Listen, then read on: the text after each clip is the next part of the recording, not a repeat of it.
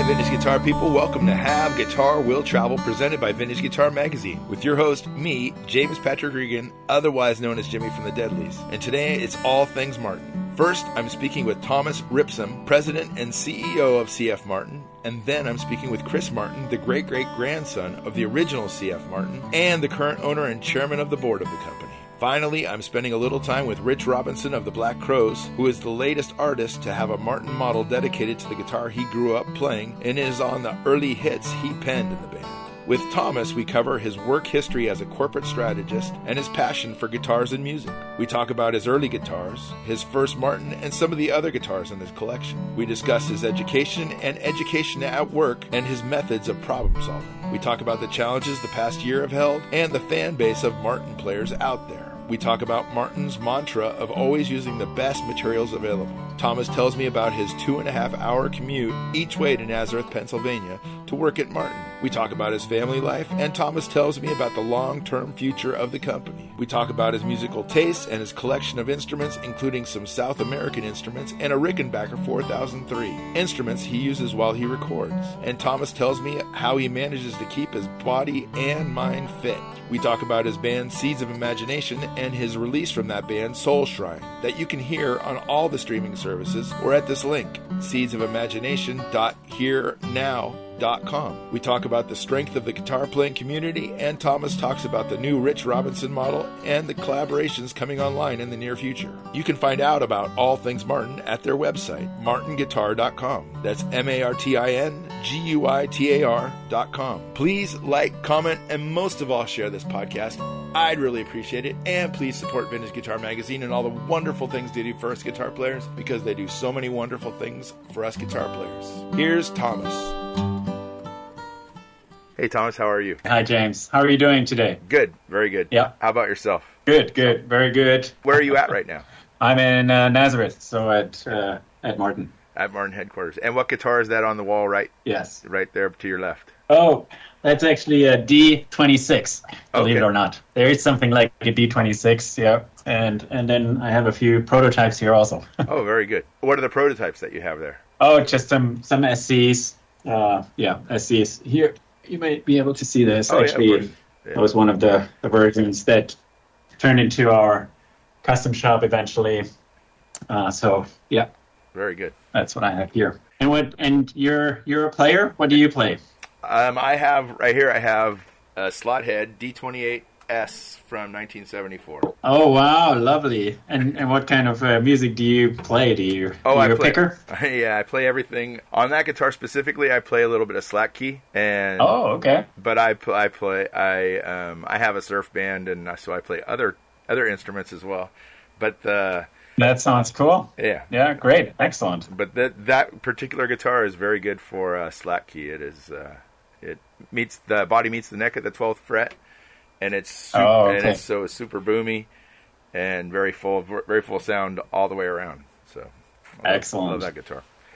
Excellent. How has it been so far for your first? I guess it hasn't been a year. It's only been a few months. No. It's actually been a little bit more than a year. Oh, okay. Right? So I started last year in mid-June. Uh-huh.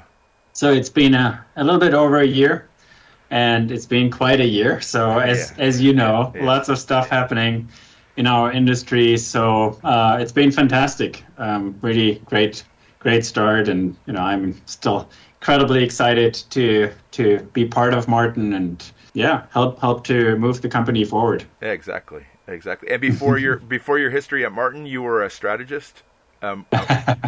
Yeah, that sounds very ominous. Yeah, I basically worked in consulting and worked with companies in the consumer goods industry, retail, so a lot of specialty retail companies as well as high tech to help them on their most strategic topics, right? Growth, innovation. A lot was about how do we stay relevant with consumers in a changing world? How do we better leverage technology, right? And I've also worked with a lot of other long-standing companies with a long history and legacy, often family or privately owned. And so, some of the topics I just mentioned, right, they're probably not a surprise to you when you think about Martin. Sure. That those topics are also pretty important topics for a Martin company. Oh yeah, of course. And I did, so my prior work, right, so I did that for over 25 years. So that was one part of me. But then, James, the other thing that's also a really important part of me is since my teen years, I've been playing guitars, all kinds of guitars, by the way. And, it's been a true passion for me for life.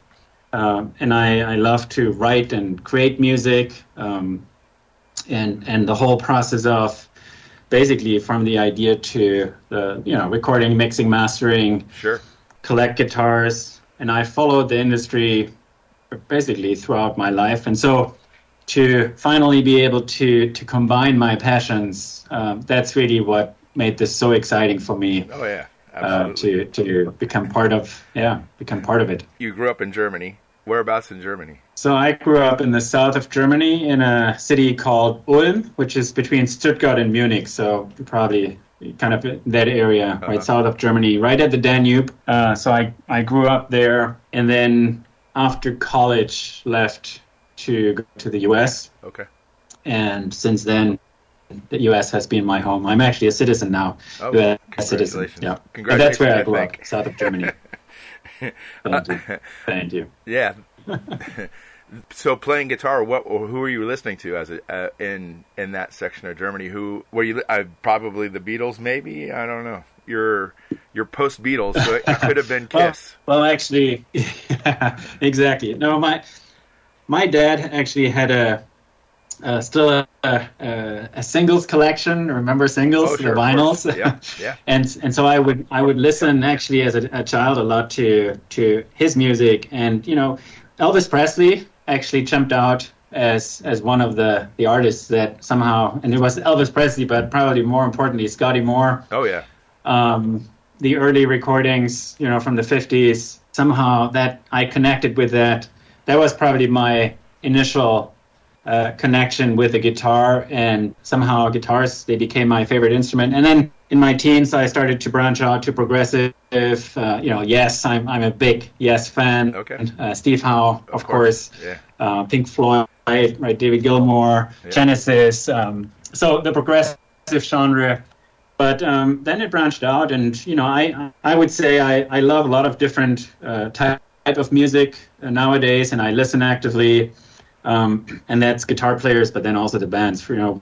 Whether you think about independent music, I listen to metal, and I actually love metal.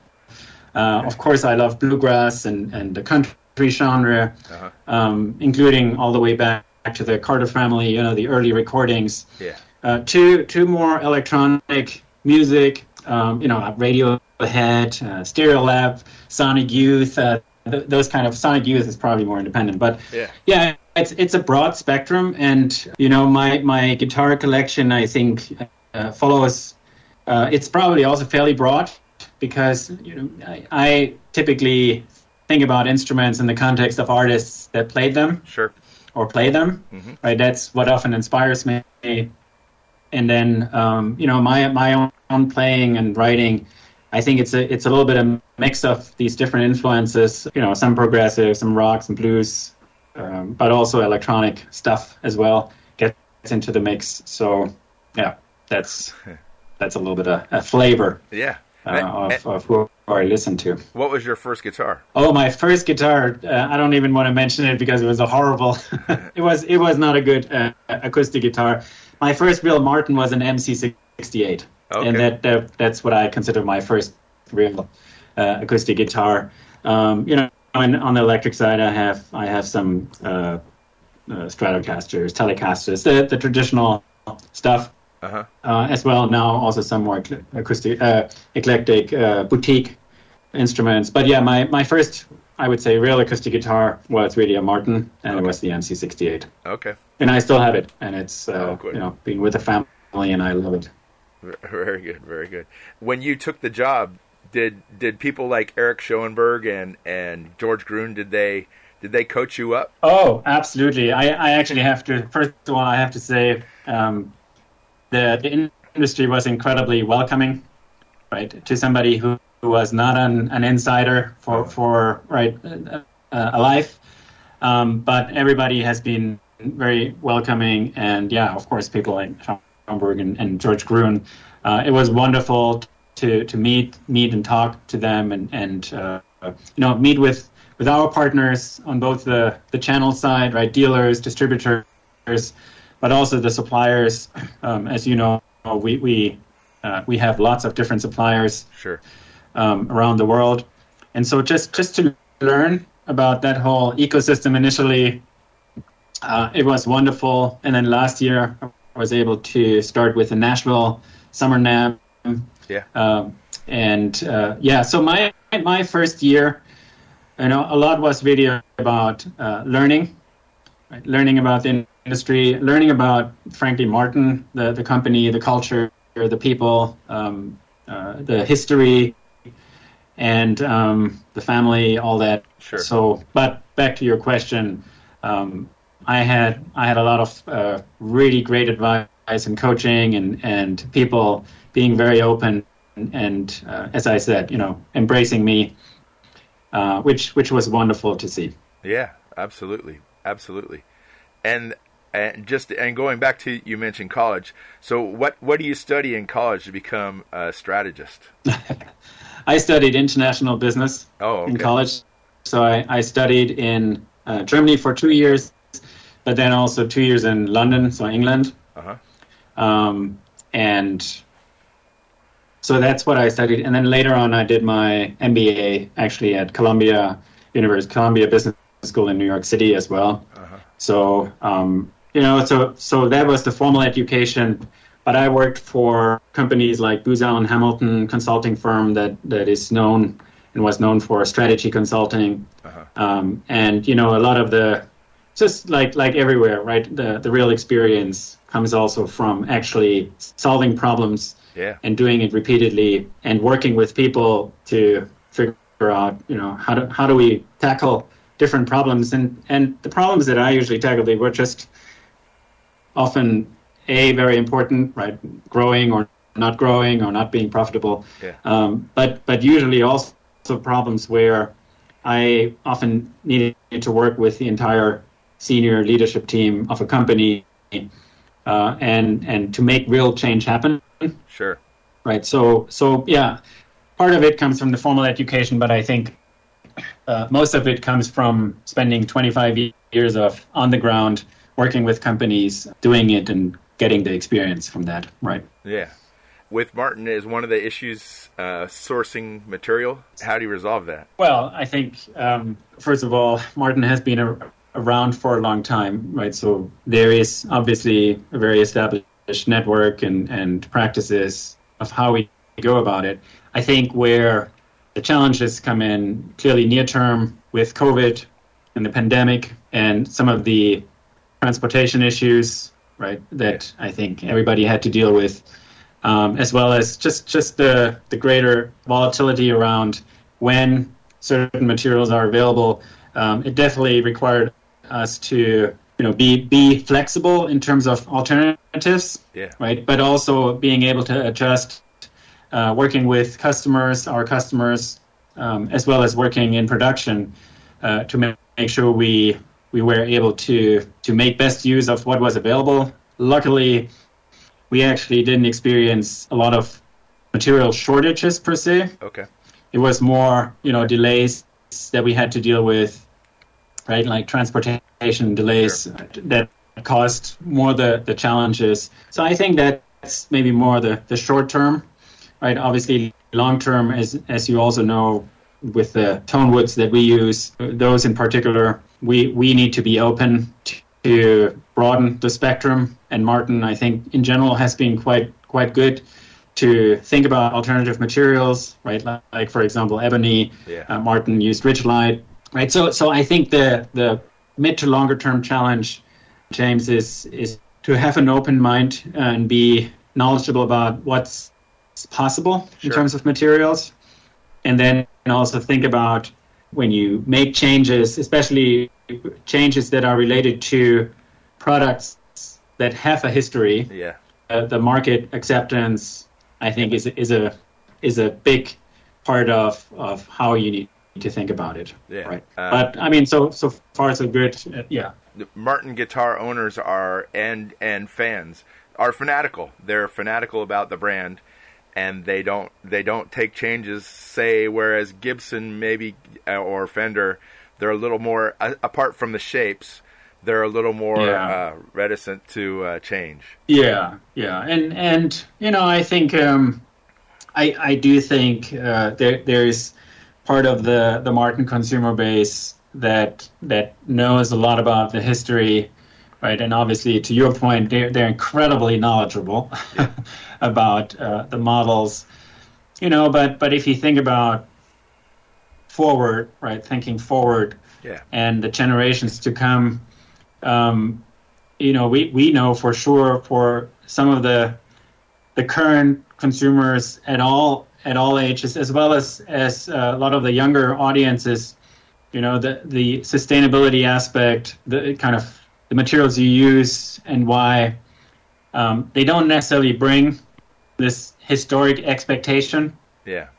And in some cases also have additional or different things that matter importantly to them as well, right? So I think it's a little bit the thing here is the time horizons and how the world is moving, and then how do you adapt to where the world is moving, right? In terms of what consumers are looking for, what's available, which is a big deal, and it's interesting when you look at the history of Martin. I mean, there's a lot of talk about using the best available materials. Sure. Even, right, if you go 100 years back. And so I think that is kind of the mantra here. What is the best available material given the needs, the circumstances, right? And obviously, the one thing I think that is really important for us, and I think that's so core, and we're not going to deviate from that, is ultimately it is about the sound, and it is about playability when we talk about guitars, and it is about the aesthetics.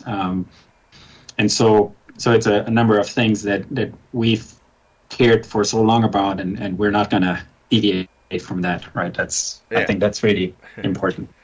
Of course. And I hope that makes sense. Yeah, it does make sense, absolutely.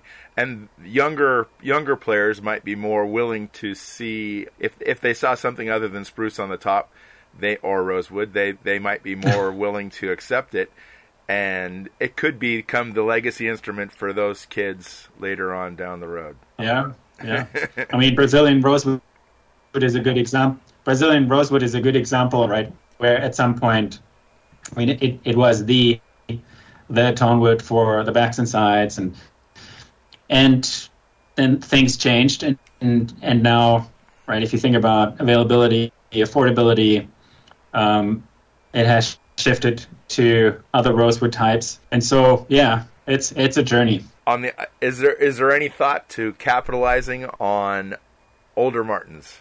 So and I should say, how about NFTs? Have you guys thought about NFTs, like with the new Martins, so that you could?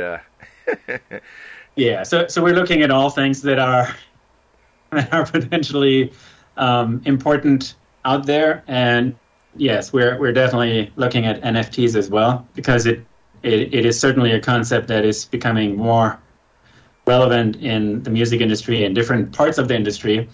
Yes, we're looking at that, and then I think the other part we're clearly also looking at is, given our history and kind of how far we can go back in terms of instruments. I mean, there's just a lot of data and knowledge around about consumers, how they like to engage with the instrument, and that's not just about the new instruments that we sell. It's the whole installed base, and as you know, we recently announced the 2.5 millionth guitar. Yeah. I mean, there are users out there, right? 2.5 million guitars, Martin guitars. What we are definitely looking at is how can we also connect with the broad Martin consumer base, right? Whether they're new customers, existing customers, whether they own vintage guitars, and are there things we can learn about how they use vintage guitars, what they like, what they don't like. You probably know about our Authentic series, but you also probably know about our Modern Deluxe series, right, where we kind of take old concepts, we evolve them, and that's all based on just listening to Martin owners, what they love, what they don't love, what they're looking for. And so yes, I think we're looking at opportunities pretty broadly, including the things you mentioned. Yeah, and the ukulele segment of the company, it seems stronger than it's been for quite some time. And are you going to continue with that? Yeah, we will definitely continue with ukes. It is a part of Martin. It's not as big as guitars. Of course, we feel it's a part where we can create something where there are consumers out there that care about it, they love it, and so we'll continue with ukes for sure. Yeah, right. Definitely an opportunity to branch that out further. And it's an entry level for younger people playing instruments. Exactly. What kind of car do you drive? On a separate subject. What kind of car do you drive? Oh well, I drive a German car. Uh-huh. It's a BMW. Okay, very good. Not a Porsche like Chris. And it's good because I actually do commute to get to Nazareth. Oh, okay. So we have not relocated. Uh-huh. So we live in New Jersey. So I do actually drive 2.5 hours every day. No way. To and back. So it was actually interesting. It was actually the first time I really had to think about a car. What kind of car do I actually prefer to spend a lot of time in? Because before, we have a family, we have 4 kids. Of course, we had cars, but before, primary consideration was functionality, right? And so, yeah. And I personally, frankly, I never needed to have a car actually for my work because I usually worked where my clients were. Yeah. And so, very often I would use rental cars or would fly to work. Yeah. So this time it was important that it's comfortable. It has a good sound system because I like to listen to music and podcasts and all that stuff as part of my driving. Yeah, so that's what I do. And yeah, so 2.5 hours. Are you working while you're in the car as well? Are you taking phone calls and able to do stuff like that? Usually no. Well, occasionally yes, but usually I listen to music. I really like to listen to music. I like that time to just kind of spend a little bit of time decompressing, uh-huh. right? Or in the mornings. Of course, to think about things and so on. But yeah, it's occasionally it happens that I would do calls from the car, but in general, kind of if I can do the calls outside, I'm perfectly fine with that. That is a long time in the car. There's so much great music to listen to. Oh yeah, absolutely. Well, it is a long time in the car. Yes. Even with that amount of time in a car, you couldn't listen to all of the great music that's out there and all the new music that comes out on a daily basis. Yes, but believe it or not, before joining in this role in my prior work, I probably spent more time traveling. Sure. Each week than what I spend now time in the car, or occasionally, of course, I also travel where I fly to visit channel partners or suppliers. In my prior life, I was a lot more on the road, so this feels actually an improvement versus my prior life. Yeah. How old are your children? So I have 4 children. My oldest is 23, so just graduated. And then 21, 19, 16, right? So one graduated, 2 in college, and one still with us. He will start his second year in high school. So that's kind of the ages. And does he play? And 3 of the 4 are boys. Second oldest is a girl. Okay. Yeah. Does he play? Does the one in high school play sports? We have 2 that are more sports oriented, 2 that are a little bit less oriented. So. The one in high school, the boy in high school, watching a lot of sports, but no, he's not part of a sports team per se, but he does regular workouts, running, that kind of stuff. And my question is, when the ones that were involved in sports, when they were playing games, were you able to get to any of the games, and how much pressure did your wife give you to get to those games? Oh yeah. Well, when they were younger, they all our boys played soccer. Okay. Right? So, and they played in kind of the school teams. And so I would definitely over the weekends or during the weekends, I was able to go, or sometimes if I was working from home, I was able to go. I think the pressure was fine. My wife, she totally understood kind of my lifestyle. Uh-huh. The wonderful thing about our wife, we've been married for 26 years now. We've known each other for 31 years. Wow. And so, we've always had pretty similar approaches to kind of our family, and she was very understanding of my lifestyle and of my constraints, that come from work. But at the same time, I tried to carve out time to, of course, spend time with children and participate in their lives as well. Yeah, it's a balance. Yes, of course. Yeah. And the future of Martin, I should say the long-term future of Martin is, are you looking to expand into any other fields? And I don't know what they could be, but is there any kind of thought of moving into other directions? Well, that's, I think, a TBD. Yeah. Right? So unclear at this point. I think the way we are thinking about that is, one, we are absolutely looking at what matters to consumers, right, across their entire life cycle, right? So it's and we know it's not just guitars that matters to guitar players. There are a lot of things that matter to musicians and guitar players, and so just understanding that across an entire life cycle is one angle that we want to look at, and then the other angle that we clearly are looking at is who are we, right? And what is it that we can bring to consumers, to the players, and of course, everybody knows we're making guitars, and we do that incredibly well. Sure. And ukes, right? We also have strings, we have accessories, but we also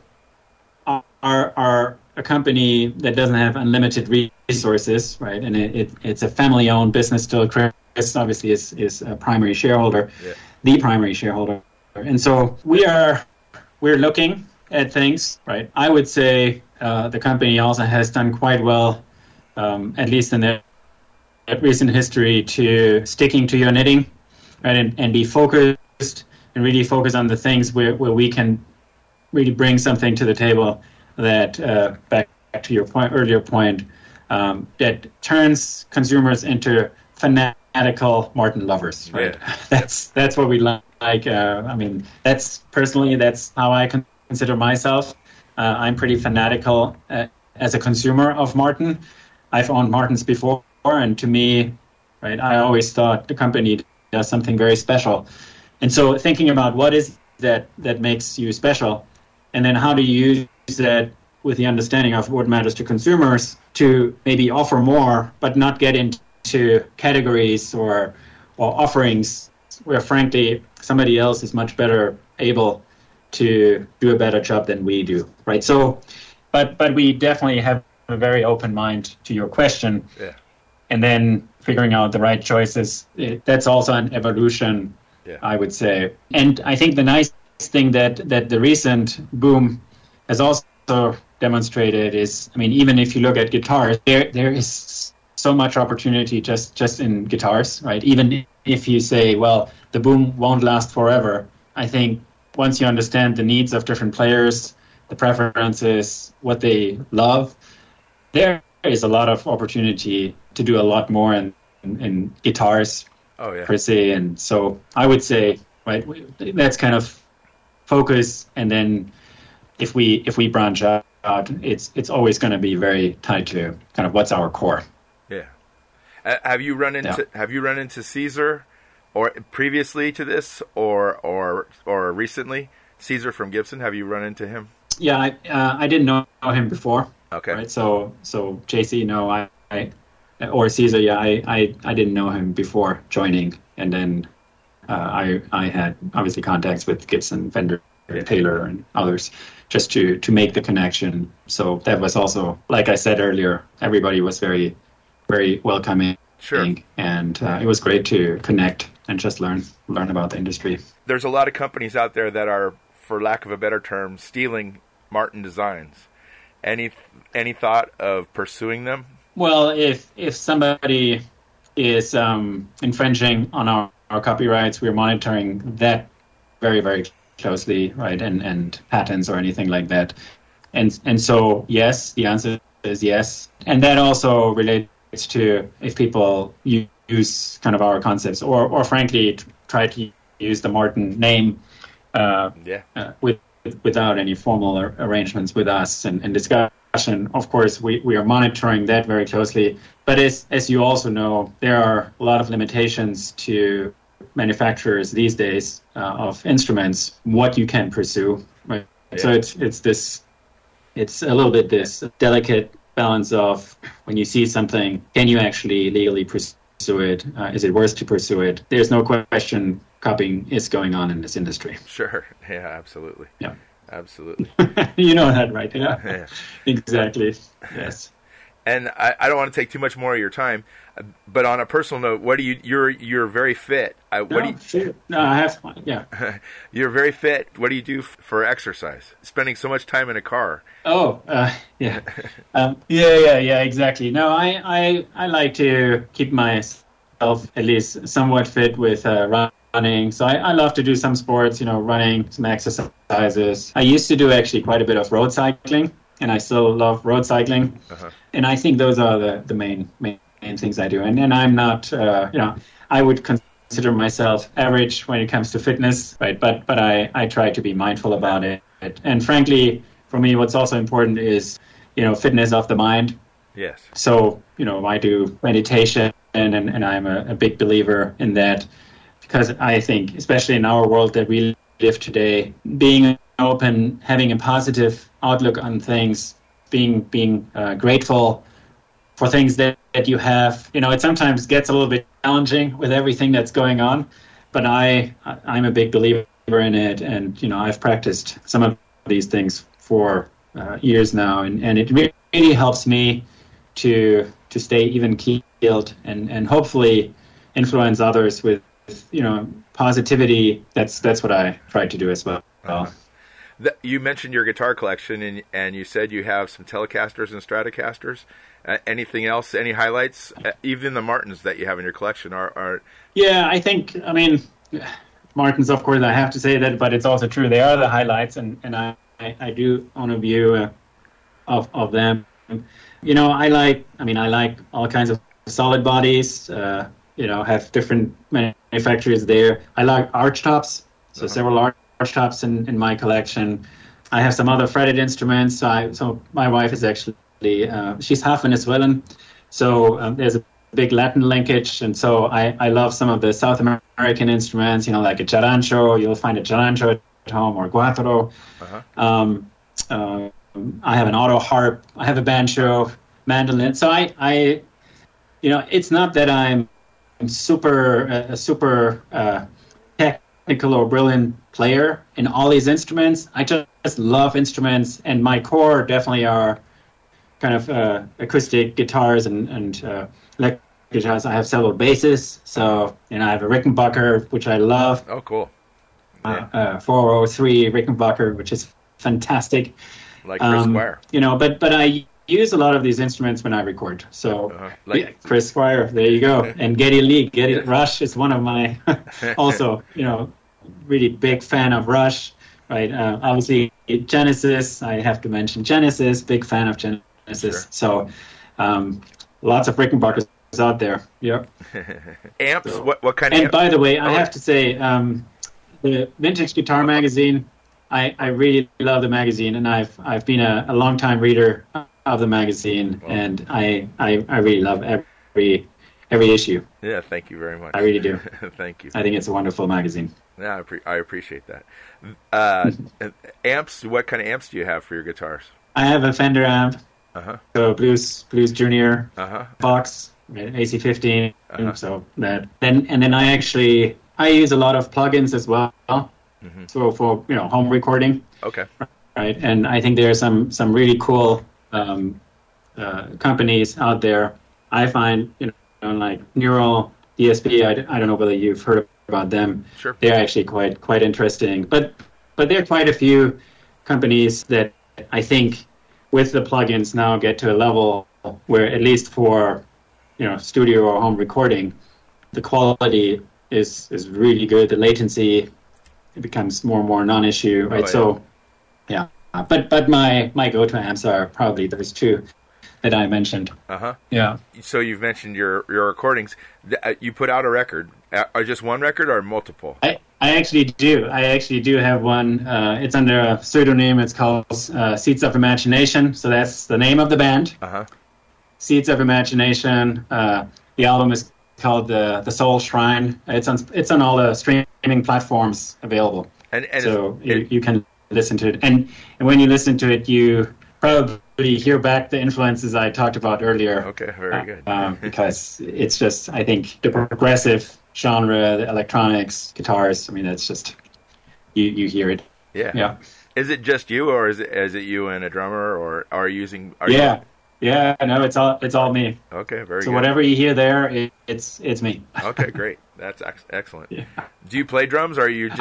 I wish I had... No, I use programming. So just drum software. I have TuneTrack Superior Drummer 3, which is really, really awesome. And I think nowadays there's a lot you can do, and the quality that you can get to at home, I think is pretty good. Oh, yeah. And it's just, in my case, I just probably do a lot of this more for convenience reason than trying to find players and studio space and so on. So yeah, I've recorded all of my stuff at home. Mm-hmm. You probably get exposed. I'm assuming it was probably somebody else, but you might get exposed to a lot of new guitar players just by your position and people looking for endorsements or whatever. Yeah, no, I do, and I think the thing I would say is, I think what is great to see is just the diversity of types of players that you now have, right? And there's so much amazing talent out there, I would say. And that there was for a while the conversation about, our guitar is dying, right? The guitar genre. I think when you look at some of these players nowadays, younger players, there's an amazing core that has developed, new players joining. So I think it's actually quite exciting, and yeah. So I love it. I really do love it, and I also love the players I grew up with more. Right? I love those players as well. But yeah, definitely, there's a lot out there in terms of talent, and we love to work with some of them. Like the recent collaboration we had with Gretchen Mann and other players to showcase what you can do on an SE10. Yes. We had the shootout, started with a broader set in collaboration with another magazine.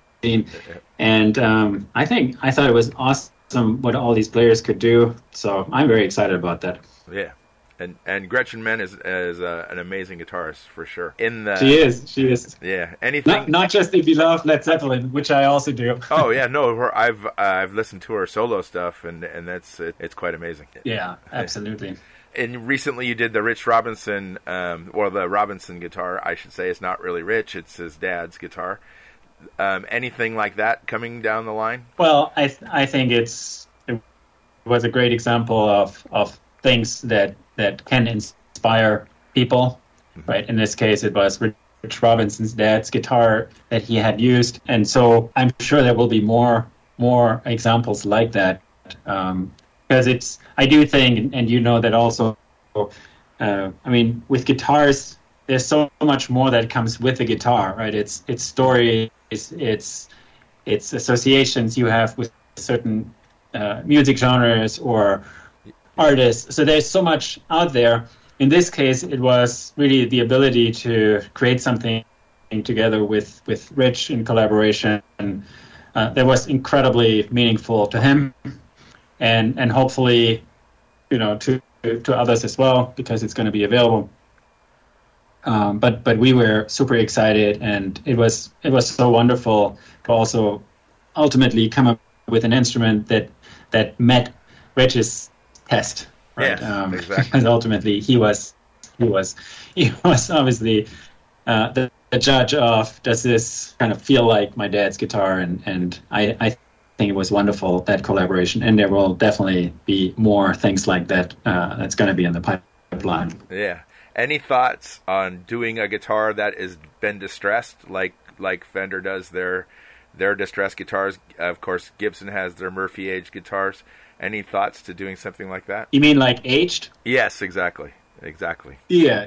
I mean, we have our Authentic series already, right? Where we have aged versions of historic guitars, right? And we have a process to age them. So which it's not just the torrefication of the wood, but it's also the distressing of the wood, the aging of kind of the making it look old, right? Distressing. Yeah. So we are doing that already, but we're also looking at additional ways to do that more economically at different price points, right? Because it is a very expensive way currently. Yep. We are also looking into can we maybe expand that to mid-range guitars and below as well. Yeah. So yes, Okay. the answer is yes, absolutely. Okay, good. Actually, one of my models is a D28 1937 Authentic, and it's an aged. I wanted the aged version. You can also have the clean version, but I picked the aged version. I love it. Yeah. Just add some vibe. Oh yeah, of course. The thing with aged guitars is, previously played guitars is it's something that's been worked out. All the kinks are worked out. Exactly. Yeah. Totally. Well, are you more? So you mentioned your D28. Do you also are you mainly an acoustic player or electric? You said more on the electric side in your case, or mix? It's a definitely a mix. I'm primarily a player, so not so much a podcaster. I play almost every day of the week, multiple gigs per day, sometimes 2 or 3, and most of those are just me and an acoustic guitar, banging out chords and singing songs. But then I have a band called the Deadlies, and that's a surfish band, and we play. Excellent. Yeah, we play with Greg Koch. I think has done work with you. We just played with Greg Koch. Really? Saturday night we played. We supported his band. So, and that's awesome. Yeah, and he's amazing, of course. And so we do. He's amazing. Yeah, that must have been a great experience. Oh yeah, absolutely. Yes, it's nice, and he's hilarious. That's wonderful. Yeah, he is. Yeah.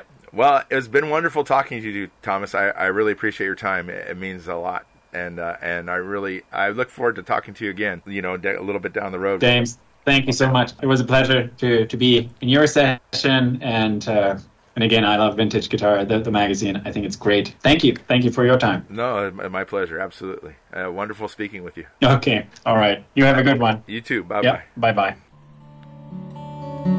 Next up is Chris Martin. With Chris, we cover his new retired life. Chris tells us about his start running the company. We talk about his love of nonfiction business scandal books. And we discuss his relationship with Martin connoisseurs Eric Schoenberg and George Gruen. We talk about Martin's relationship with companies that are copying Martin body styles and innovations. And we talk about artist models and the conversations that lead up to the model being manufactured and released. We talk about the new Rich Robinson model and how the finishes are printed on the bodies. Chris shares a story of how he and Ed Sheeran were bidding on the same Martin guitar at an auction. Chris tells a story about a close encounter with Martin player Gene Autry, which led to the artist models of today. We discuss how Chris chose Thomas Ripsum as the current president and CEO of Martin Guitars. And we talk about the future of the company and bids from other entities to buy the company. Chris discusses his employees and the benefits of working for the company. Chris tells us about his guitar collection and his car collection. We talk about Chris's role while he was NAMM chairman and his role with NAMM now. We talk about the new models for the NAMM show in April. Once again, you can find out all about all things Martin at their website, martinguitar.com. Here's Chris. Hi, Chris. How are you? I'm okay. I'm retired, and so I don't look at my schedule. Sorry. That's quite all right, of course. Well, we met at NAMM, and at the NAMM party after NAMM. I was entertained greatly, mostly by a man running around with a lamb chop, but by a lot of different things. What are you doing in retired life right now? I'm taking care of my health. I have some health issues. Oh, no. And I have a teenage daughter. So today I had to take her to the dentist because she's not 18 yet. So, and my wife passed away. Oh, no. I'm sorry to hear months that. ago. So in one sentence, I was retired and I became a bachelor, and I became a single father. Oh my goodness.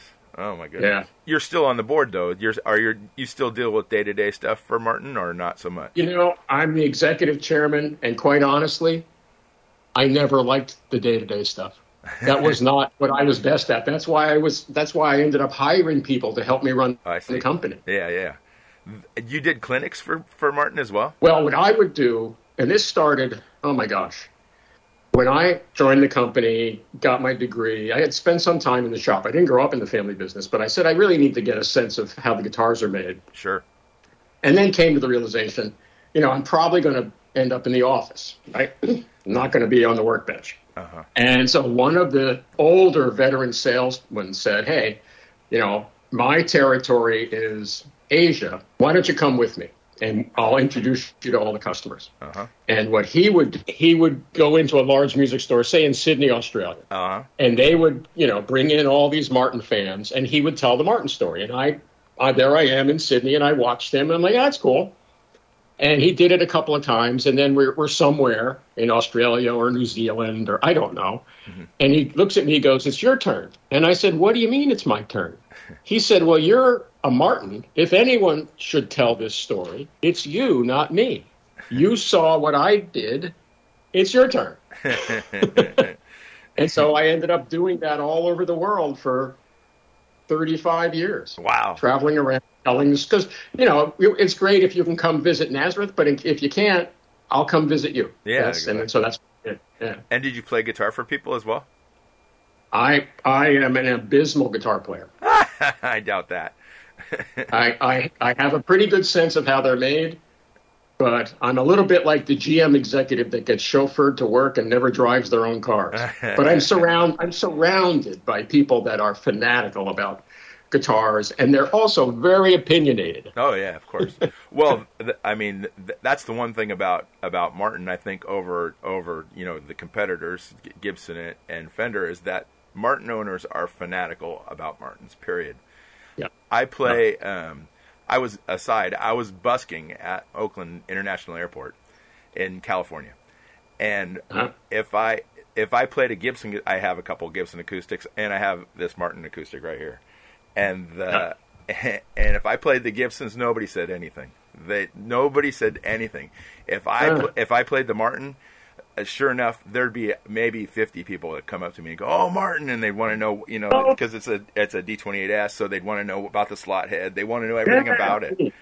And so anyway, that's my own experience. Martin owners are fanatical about their instruments. That's what I've found. So show me the body of your guitar. Oh, it's the 12th fret. So it's So when I decided to spend some time one summer, it was high school, and I had come back living with either my dad or my grandfather, and I said I want to make a guitar, and everyone's like, "Well, you don't have enough skill," but the people in the shop can help you make a guitar.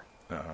So then I sat down with my grandfather, and I said, what should I do? And he said, well, I said, I don't, because my first guitar was a 518 slot head. Okay. With a wide neck, and it was made for nylon string. Uh-huh. Yep. Right? And I'm like, no, I don't want to build another nylon string guitar. I want to build a steel string guitar. Sure. So I want a narrower neck, and I don't want that slotted head because it's a pain in the ass to change the strings. But my grandfather said, if you use the 12 fret body, you will get a little more volume out of the box. Yeah. So it's in my little section of the museum. It's a D28 that I helped make. But what's different about it is it's got the 12 fret body with a narrow fingerboard and a solid headstock. Okay. Right on. The 12 fret body, that makes all. I play on this guitar, I play a lot of slack key stuff, and it makes all the difference in the world. It's so boomy and so full, so super full. So in retirement, you're a bachelor now. What do you do for fun? What are you doing? I've gotten back into reading. Okay. I read newspapers every day, and I read car magazines and guitar magazines, but I didn't have enough time to read books. Uh-huh. And right now, man, I'm getting through 2 or 3 books a month, which when I was working, the only time I would read is in the summer. Sure. But now I have plenty of time, and I love to read books about food and about cooking and about restaurants. But the books I really love are business scandal books. Oh, really? Because I read the book and I kind of go, there, but for the grace of God goes me. So nonfiction business scandals. Mostly nonfiction, yeah. My wife was a big fiction reader. Okay. And when we had her memorial service, I brought with me about 250 of her fiction books. Okay. And I said to everyone at the service, you have to take one of these because I'm never going to read them. Yeah. And are you in Pennsylvania right now? Yeah. Okay. I see your backyard very framed perfectly by everything there. And it's gorgeous. It looks gorgeous. I heard it's pretty warm there right now, though. It's hot and humid, yeah. Yeah. I went to school at Berkeley in Boston, and I can remember the summers being very hot and humid. I'm in Napa right now. I'm in Napa, California right now. Yeah, you don't get the humidity like we do. It's been actually humid this summer, but nothing like there. It's not stifling for sure.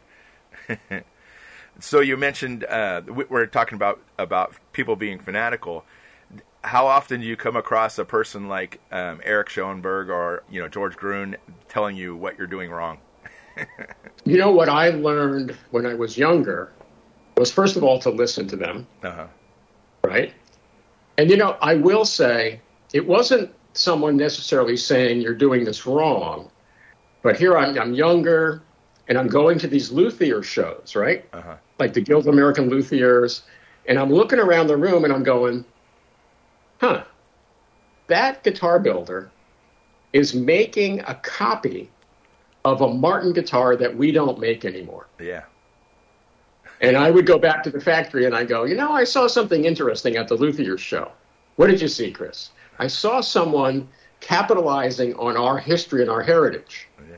Why aren't we doing that? Well, Chris, because nobody wants them. No, let's not say that. Maybe not everybody wants as many of those as they want a D28, but I think, and that's what Eric Schoenberg showed us. Yeah. Chris, people love these OM guitars, but they would like you to make them like you used to, not like you are today. Because now you think back, this is really before Taylor kind of kicked our butt around the block with a better neck, right? So what we've got is a Martin guitar that didn't play very well, honestly, except on the first 3 frets. Yeah. And then you get someone like Eric who'd say, people, this is a guitar for an accomplished player. So the first thing you got to do is make it more playable. But then you need to go back and look at some of the historical things that you stopped doing. Subtle little things like the diamond and square inlay. No, dots are simple. We just put a round dot in, we drill a hole, and it's really efficient. So when my dad, at the end of his career, we were struggling to make all the guitars efficiently. It was very difficult. And we just kind of ground ourselves down to D28s, D18s, D35s, D28s, D18s, D35s with, bad playability.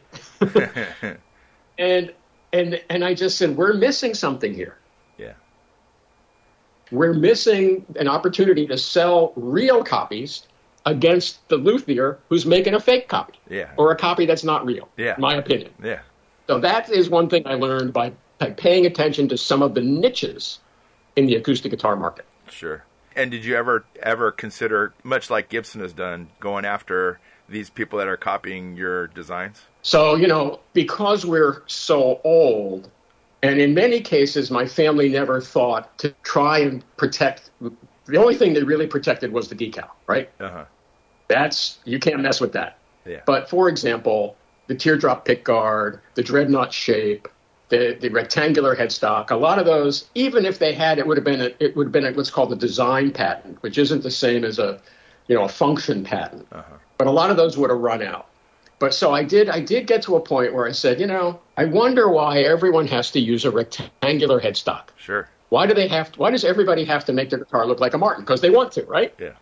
So I contacted our attorney, and I threw an idea out to him, and he said, Chris, this will never work. I said, how much would it cost? He said, it'll cost a couple $1,000s. I said, would you give it a shot? So we sent in a claim, I believe, to the Trademark and Patent Office. And we sent in documentation that said, we are confident that we, Martin, have been using a rectangular headstock on our acoustic guitars longer than any other guitar builder in America. Sure. And you know what? They sent a letter back saying, we agree with you. We're going to give this to you. Oh, wow. So we own the rectangular headstock. Uh-huh. So now what we do is we send letters out to everybody who's copying us. Uh-huh. And if you look from that point at which we got that till today, the vast majority of the bigger companies that were copying us have changed their headstock design. Wow. Not all of them. Yeah. For example, Bill Collins argued with me. He said, Chris, I was doing this before you got this trademark approval. Uh-huh. And I said, Bill, you're still breaking the law. He said, sue me. I said, I'm not that kind of person. But they, in their file, they have a letter from us saying you are infringing on our trademark. So they are aware that they are breaking the law. Sure. And we have decided not to sue them, but we certainly could. Yeah, of course. Of course. And are you friends with Bill Collins? I was, yes. As friendly as you could be with Bill. He was a bit of a curmudgeon. Oh. As some guitar makers are. Right. You were building guitars for Schoenberg with the Schoenberg name on the top, and you've done that for George Gruen. Is there other company, other people that you've done that for? Back in our history, certainly. Ditson. We made a lot of Ditson guitars. The original Dreadnought was a Ditson before Ditson. John Wanamaker, the department store. My relatives knew the Wanamakers, and they had a little music department, and we made Wanamaker-branded ukuleles for them. Oh, wow. Today, what we're finding more often than not is even when we have a customer that they want their own custom model. Sure. They want the Martin name on the headstock. Oh, yeah, of course. They're not going to put their name on it. It's like, no. Your name's more powerful than ours. We're going to, like Guitar Center, they'll design a special custom run that's for their stores. But they never said, we want you to put Guitar Center on the headstock. Certainly not Guitar Center. Exploring that a little bit further, are there pre-war Martins that have somebody else's name on the headstock? Yes. Oh, yeah. Yeah. Not a lot of them. Yeah. And a lot of them are even like pre-steel string or pre-14 fret. So they're kind of obscure. They're not something that a bluegrass player is like, oh my God, I've got to find this holy grail of 14 fret dreadnoughts that weren't Martins. Most of them were small body, 12 fret, slot head. So they're kind of esoteric. Okay. Going on to the player models. So when Eric Clapton played that, his famous performance, and he was using your Martin guitar. Yeah. Was there a conversation between the two of you ahead of time, or was that after the fact? After the fact, yeah. And was he easy to deal with? All of the artists, I will say, you never know. Mm-hmm. You never, they all they have an idea. Yeah. A lot of times the guitar tech is involved because the guitar tech knows a little more. Sure. But then when we take what we thought we heard and we make a prototype and we send it to them, we always cross our fingers because sometimes they come back and they go, no, that's not what I was thinking about. And we're like, well, but that's what you said. Yeah. Well, that's not what I meant. So sometimes with, whether it's Eric or John Mayer, you got to make more than one prototype for them to go, that's what I was talking about. Yeah. And that's okay. It just means you have to plan out a little further, right? Yeah, of course. The one I'm fascinated with is the Marty Stewart model, just because I love all the inlays and is that probably the fanciest one out of all of them? Did you ever see the click and clack model? Oh yeah, I actually watched that video. The question with a guitar like that is, if we're going to put that much time and effort into designing it, are we going to at least sell 50 of them? Yeah. Because if you put all that trouble into it and you sell 5 of them, it wasn't worth doing. Is there one that you're particularly fond of all of those the artist models? That's a good question. Well, I'll just tell you a story. And I think it was the Paul Simon model. Okay. And Dick Boak said, hey, we'll go into New York. I've been talking to Paul's management, and next Tuesday he would be available. He's working on a play. He said, if we go over to where they're rehearsing the play, and we bring a photographer and the guitar, we can do some promo shots with, you and Paul and the guitar. Great. So we're getting ready to go. And Dick says, oh, the management called and they said, Paul's not feeling well. I said, well, we should reschedule. They said, no. They said we should come anyway. Okay. So we get to New York and we get in this, little black box theater kind of place. And his assistant comes out and she says, I'm really sorry. Paul's not feeling well. And I said, we can come back another time. Yeah. Well, and she's like, no, he's right here. He walks in the room and he asks me how I'm feeling. And I'm like, I'm fine. You're the one who's sick. He goes, no. I really wanted to do this. I'm okay. I'm so glad you came. I mean, that's the kind of story I remember. Yeah. Yeah, of course. So I was there at NAMM this year, and the Rich Robinson model, I mean, it's a gorgeous guitar, of course. Any thoughts to distressing some of these artist models like Gibson and Fender do? For me, none whatsoever. Yeah. I think it's cool. And I don't know if you know how we did that guitar, but years ago, we bought what's called the Mamaki printer. And the Mamaki is a printer designed to hold guitar bodies. Wow. Okay. So we've had this thing, and we use it occasionally. I don't know if you saw like the Tiger. Now, the Tiger guitar wasn't the one with the fighter plane painting. Do you remember that from the trade show? Of course. Okay, so that's Mamaki. So what you do is you have an image. You take a high-resolution photograph of the image, and then you put guitar bodies through the printer, and it digitally prints the image on the top of the guitar. Wow. So the Rich Robinson guitar top, that's a picture of his father's Martin. Wow. With distressing reproduced digitally on a print. Yeah. So that one was not distressed. Wow. That's just printed to look distressed. Isn't that cool? That's cool. Sure. That's great. So the wood that on the top underneath it what is that? It's spruce. I don't remember what type of spruce, but it's just spruce. Yeah. I don't know if it's Engelmann or Sitka. I don't remember the spec. Okay. That's damn cool. I'm going to tell you another funny artist story. Sure. So back when Ed Sheeran was playing Martins, which he isn't anymore, I have a house in Delaware, and my neighbor is a speechwriter, and he's a stutterer. Okay. Which is kind of interesting. Here you've got this gentleman who writes speeches and coaches people. For example, he coaches Joe Biden, right? Wow. And Joe's a stutterer. Okay? So my neighbor, Michael, and Ricky, I was down there by myself. They said, come on over. We want to talk to you about something. And they said, Michael's on the board of this Stuttering Institute, and they have a big fundraiser in New York City. And I said, oh, okay. And they said, we would really like to invite you. I said, okay, I'll be glad to support it. And they said, no, we just want to invite you because every year we acknowledge someone famous who's a stutterer. It's like they said for one year we acknowledged Bruce Willis. Who would have thought, right? Yeah. That Bruce stutters. So they hand me the brochure for the gala. It's Ed Sheeran. Oh, wow. And I said, oh, of course. Of course I'll come. I talked to my wife. Yeah, we'll come in. It was in New York, down by the little function area overlooking the Hudson River. Emily Blunt was the mistress of ceremonies. And Ed plays the LX, right? So I had donated an LX along with, money to attend. Sure. And they were going to raffle it off. Okay. And then the proceeds, they were going to use the proceeds to send a young stutterer to stuttering summer camp. Okay.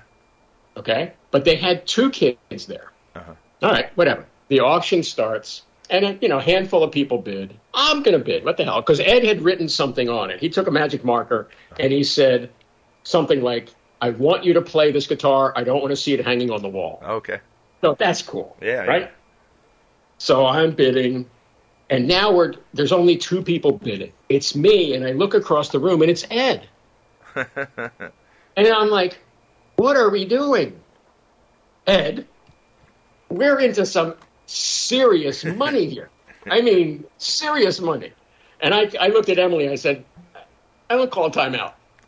I need to talk to the guy I'm bidding against. Yeah. And I went over, I said, Ed, how do we stop this? He goes, well, Chris, I want to get the guitar because I want to give it to the kid that's going to get the scholarship. I said, Ed, there's 2 kids. He said, I know, that's a problem. I said, I'll tell you what, if we stop bidding right now, I'll get another guitar. And we can give one to each of them. And so we each took our last bid, and we each gave that large amount of money to the institute. But the kids got to go to summer camp, and they got Martin guitars from Ed and Mr. Martin. So that was really cool. That's great. That's fantastic. Did you ever meet some of the earlier artists like Gene Autry or Roy Rogers or anybody like that? So the closest I got to Gene Autry was when I would go out to the NAMM show. A good friend of mine, I met him when I was going to BU. I was going to BU. I was friends with his older brother. We stopped being friends, but my friend Matt was going to Emerson. Okay. And then he briefly went to Berkeley. Then he went to LA to BIT, the Bass Institute. Sure. Yeah, of course. And then he got a job in like the movie business. He's a boom operator. He's got really good ears. So that's what he made his career. So whenever I would always, before the NAMM show, I'd go out, hang out with him, get over my jet lag. And the one year I said, Matt, I heard that Gene Autry's Martin guitar is in his museum. And Matt goes, oh, yeah, he's got this museum over in Griffith Park. Yeah. We got to go. So we go over. And the thing that amazed me, I don't know if you've ever been there. I have. The part of the museum is all the singing cowboy tchotchke stuff. Yeah, of course. But Gene was a very serious collector of Western memorabilia. Yep. Right? Yeah. Handguns, spurs, saddles, oil paintings. Yeah. That blew my mind, that this guy was a serious collector of Western art. Sure. And we went in the gift shop on the way out. And there they've got like little Gene Autry lunchbox, right? Yeah, of course. And a reproduction Gene Autry penknife. And I bought it. And I'm looking around going, I have an idea. So I got home and I called the museum. And I got in touch with the director, Joanne Hale. And Joanne said, Mr. Martin, so nice to meet you. Did you know that my husband, Monty, was a singing cowboy? Wow. Monty Hale. Yeah, she said he wasn't as famous as Gene, but he did have a Martin guitar, and he will be thrilled to know I talked to you today. And she said, why didn't you stop and see me when you were here? I said, oh, I didn't know. She said, but I have an idea.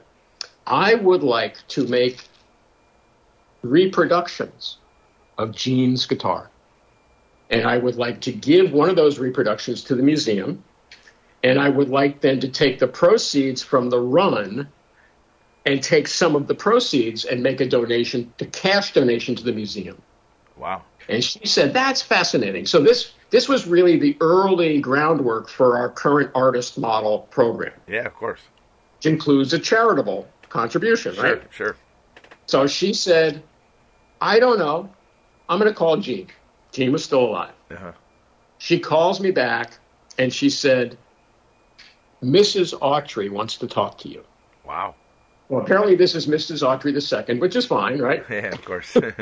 So I get her on the phone, and she said, Gene's quite elderly. He asked me to talk to you, but he did want to let you know that he remembers fondly your grandfather and how helpful your grandfather was in getting him his D45. And I told her, I said, yeah, that's why I want to make reproductions of them, and I want to give money to his museum. And she said, I know, isn't that a great idea? She said, the only thing is that when Joanne talked to Gene then said to me, his wife, he said, when you talk to Chris, tell him I don't like his first offer.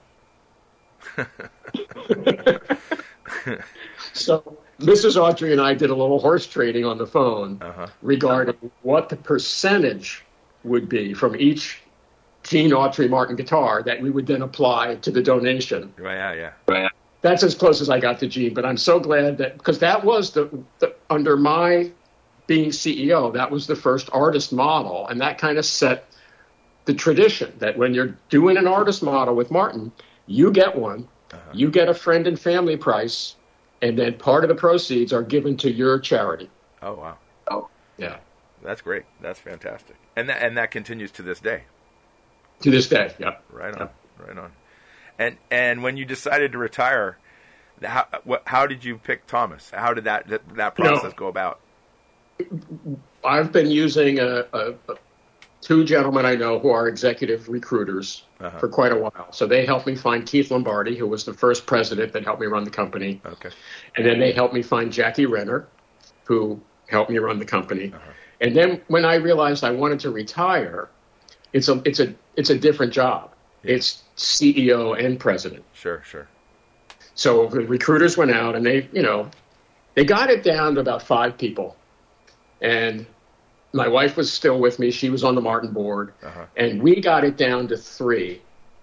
Then with the rest of the board, we got it down to 2. Okay. And this is kind of confidential, but it was how could I decide? Yeah. Both candidates very highly qualified. I didn't want to flip a coin, right?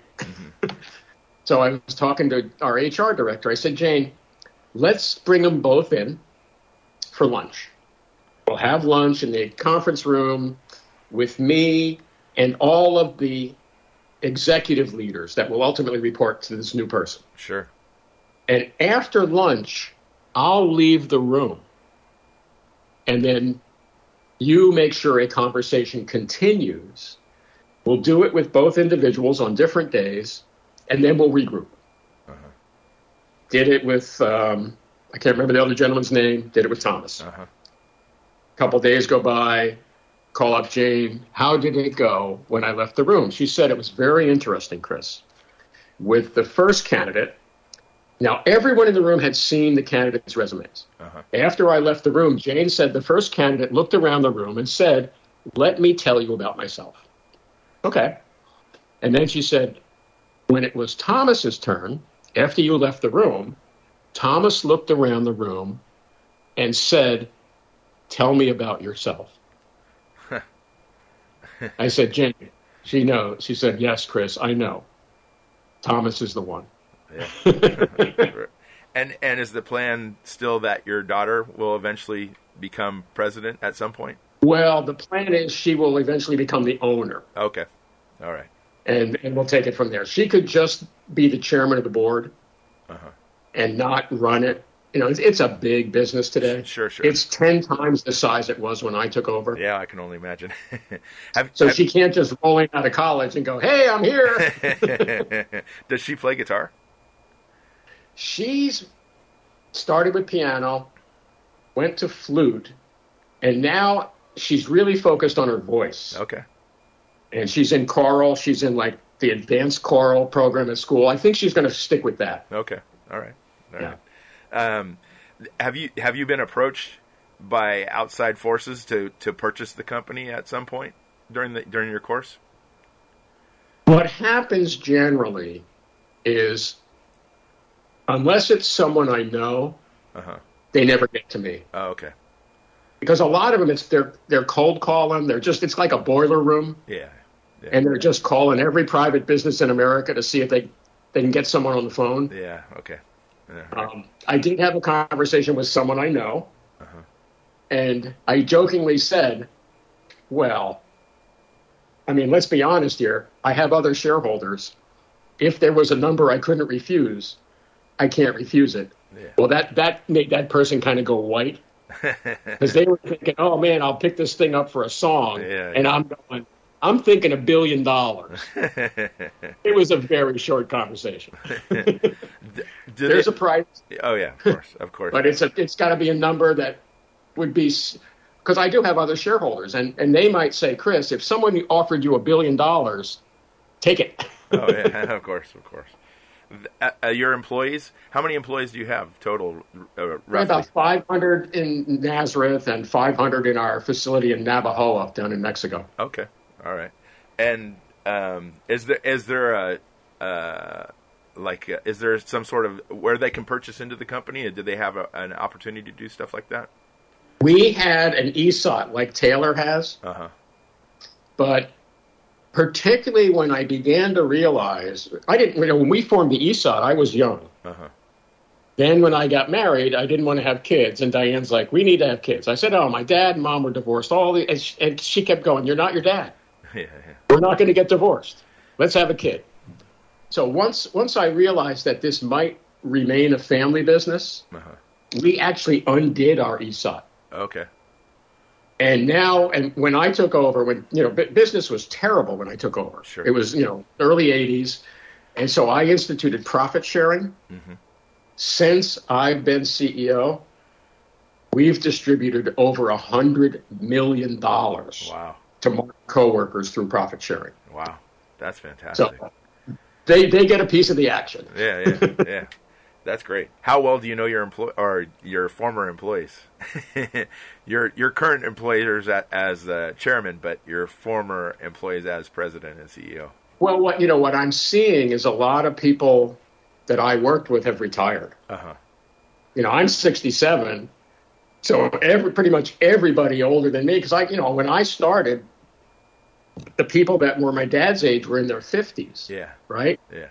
Well, there's a lot of institutional knowledge that's left. That's the one thing. And it's not so much guitar building knowledge. We document that. It's the running the business knowledge. Mm-hmm. Where people will come up, Chris, I have this great idea. And I'll say, hold that thought. Do you mind if I tell you about something we did 20 years ago that sounds just like that idea? And I just want to let you know, the way we did it 20 years ago, it failed miserably. I'm not saying we shouldn't do it again. But I am saying you might want to go back and look at how we did it badly so that we don't do it badly again. Your factory in Mexico, what part of Mexico is it in? It's basically a farming community. They have a couple of big reservoirs that feed water down. It's a town called Navajoa. The closest big city is probably maybe Hermosillo. Okay. It's about 400 miles south of Tucson. Yeah. It's not on the border, so we're not involved in that border, jumping from job to job to job thing. Yeah, yep. And we have some people that have been working there since we started that business almost 30 years ago. Wow. Still there. Were you just looking at market forces and Fender's making guitars in Mexico? Is that what? It started with strings. Oh, okay. That we were looking for somewhere to make strings more efficiently. Mm-hmm. And so that's what we did first. Then I ran into a fellow named Bob McNally at the Philadelphia Folk Festival.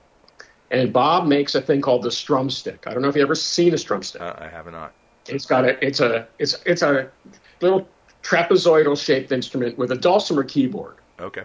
And Bob's point is all you do with the dulcimer is your bar fret. Yeah. So anyone can play it. He had a little booth at the Philadelphia Folk Festival. And in the back of the booth, he had one of these things with 6 strings.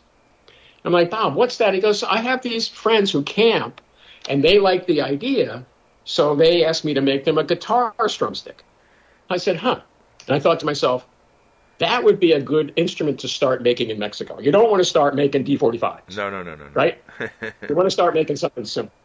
So that was the first fretted instrument we made in Navajoa. Then we started to make the X series, because they're simpler to make. Sure. And now, finally, after 30 years, we're making full gloss solid wood guitars. But it took us a while to get there. So, previously, you guys made arch tops. Yep. Any thoughts of reinstituting that? One of the things I've learned is we're known for what we're known for, right? Yeah. And if the market isn't that big, even if we could make a good version of it, first of all, if we're not known for it, you're fighting uphill. Yeah. And if the market isn't that big, once you climb to the top of the mountain and you realize it isn't that big a market, you go like, wow, that was a lot of work for not a lot of sales. And you mentioned going to the folk fest. How often would you go to folk fests or bluegrass fests and stuff? I paid my dues, absolutely. Getting in the van and driving up to New England or out to Western Pennsylvania or down to Maryland. Oh yeah. Then they're done that.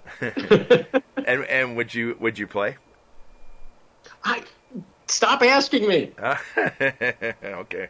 I'm not going to ask you about playing anymore. You don't want to hear me play the guitar. You want to hear me talk about how guitars are made. That's what I'm good at. Yeah, okay. But how about this? Do you have a personal guitar collection? Apart from the one certainly. Okay. And what's in that collection? Because I have the advantage of being able to pick the wood. Uh-huh. a lot of the instruments that I've bought, particularly later in my career, were pretty fancy because between me picking the best wood and then me being able to put all this beautiful pearl all over them, that's what I want. Since I can do it, that's what I want. A man after my own heart. If I was Mr. Lamborghini, I want the 12-cylinder. Yes, of course. Do you collect cars? A little bit, yeah. What do you have? Well, mostly European. Okay. I had 2 Ferraris, both of which my wife called my mistresses because they were temperamental. So I've kind of focused in on German cars. Okay. And I have a Mercedes E63 wagon, which is pretty cool. Yeah, that's very cool. I have a BMW M3. And then let me do the math here. 1, 2, 3, 4, 5, 6 Porsches. Wow. Yeah. And the Porsches, what models are those? Let's see. My wife had a Cayenne hybrid, which I'm driving now. Uh-huh. I have a 911 Turbo. Uh-huh. I have a more contemporary 911 Targa. I have 2.5 356s. And so here's the most fun car, just from the story. So years ago, Guitar Center goes public. Yep. Right? Yeah. And whenever a company goes public, stock's up here. Well, the stock came down, so I bought some. And then the stock went up. And then the stock came down, so I bought some. Then the stock went up. And then the stock came down, so I bought some. And then the stock went up. And then it went up even more. And then I got a letter from Bain Capital. And it said, "Dear Mr. Martin, we are buying Guitar Center. You will be tendering your shares, and we will be sending you a check." Great. So I don't know if you remember, but they sold, Marty and Larry sold that business to Bain Capital at like $76 a share. Okay. Right. I didn't buy my stock at $76. No. So I get this check and I'm like, oh my goodness. And I thought, if I put this in my checking account a year from now, who knows? Yeah, exactly. Who knows, right? So I went out and I bought a 911. And that's my Guitar Center 911. Oh, right on. What color is it? It's a very nice blue. In fact, next week, I'm taking my daughter up to the Pocono racetrack. Okay. We're both going to do a defensive driving class. Diane got a Mercedes SLK the year Claire was born, and we still have that car. So Claire's going to take the SLK, and I'm taking my Guitar Center 911 up to the racetrack. Very cool. That's great. And anything else you collect besides guitars and cars? It's folk art. Okay. Traditional. I love traditional art, but I have a hard time personally spending $500,000 on a piece of art. Yeah. But I'm okay spending $500 on a piece of art. Oh yeah, of course. And you can get some half decent folk art for $500. And do you spend much time out in California at all, other than the NAMM show? No, I have to. I think when my daughter goes to college, which will be next year, that's when I have to get back in the rhythm of traveling as Mr. Martin. Right now, it's very difficult because she's in high school. Yeah. And I'm a single dad. Yeah. But I do miss traveling. When I was NAMM chairman, I didn't get to travel as much as other NAMM chairmen did. So one of the things I want to do with Joe Lamont, although he's going to retire soon, is one of the trips we were supposed to do, the NAMM chairman and the NAMM president, which is Joe, they would always make a pilgrimage to Hamamatsu in Japan. Okay. Because that's where all the instrument makers are located. Yeah. Okay. I haven't been to Hamamatsu since I was in my 20s. Wow. Because I used to go, because our distributor was there. Yeah. And I'm like, Joe, I want to go to Hamamatsu. He goes, Chris, as soon as I can go with Joel, if Joe and Joel Menchie can go, I want to go with them. Yeah. Because that's the one NAMM chairman trip I regret not making, was the pilgrimage to see Yamaha at Hamamatsu. Sure. And will you still, even though you're not going to be president anymore, or you're not president anymore, are you going to still be involved with NAMM? So the beauty of coming out the other side of being NAMM chairman is you are retired NAMM chairman for the rest of your life. Okay. So hold that thought. Okay, so now I'm on the executive committee, the first chairman. And Robin Mueller, Joe's assistant, hands me this. Oh, wow. Yeah, oh, wow. But I didn't really know. Okay, what is that? So now this is when NAMM remember when they really ratcheted up security? Sure. And they put in the metal detectors and all that. Yep. And you had to show your ID. It was a pain in the ass, right? Yep. So I get up. I'm in security. I got my regular NAMM badge on. And I got this on. And the guys, I need to see your ID. I need to see your ID. Yeah. And he looks at me, he goes, and he sees this, and he goes, right this way, sir. I get one of these in perpetuity. Oh, right on. That's great. These are really cool. Yeah, of course. Well, I don't want to take too much more of your time. I appreciate you spending all this time with me. No, it's fun. And I hopefully I get to see you in Anaheim in April, correct? April. Yeah. Yeah. So NAMM, talk about unusual timing. The NAMM board meeting is 2 weeks before the NAMM show. Wow. The NAMM board meeting's in Laguna.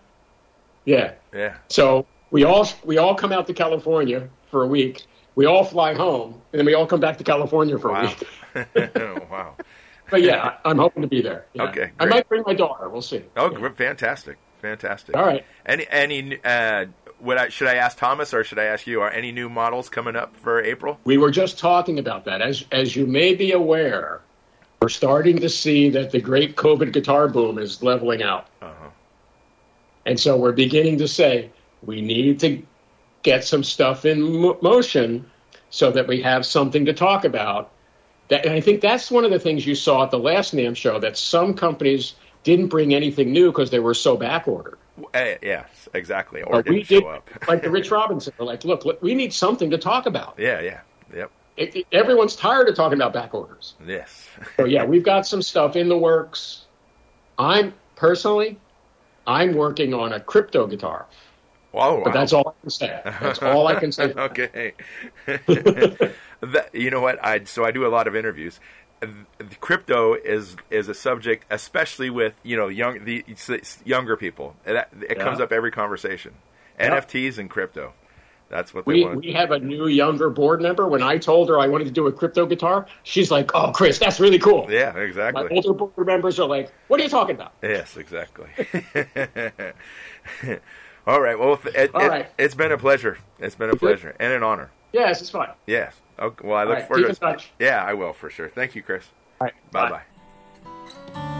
Up next, in my short conversation with Rich, we cover his current rig with the Black Crowes, including his guitars. We talk about his new Martin guitar model, and we talk about his time in Bad Company, and Rich tells us about his songwriting and his tunings. He tells us about the 1972 album that just came out, and recording plans with the Black Crowes for the future. You can find out all about Rich Robinson and the Black Crowes at their website, theblackcrowes.com. That's TheBlackCrowes.com. And once again, you can find out about all things Martin at their website, MartinGuitar.com. Please like, comment, and most of all, share this podcast. I'd really appreciate it. And please support Vintage Guitar Magazine and all the wonderful things they do for us guitar players, because they do so many wonderful things for us guitar players. Here's Rich.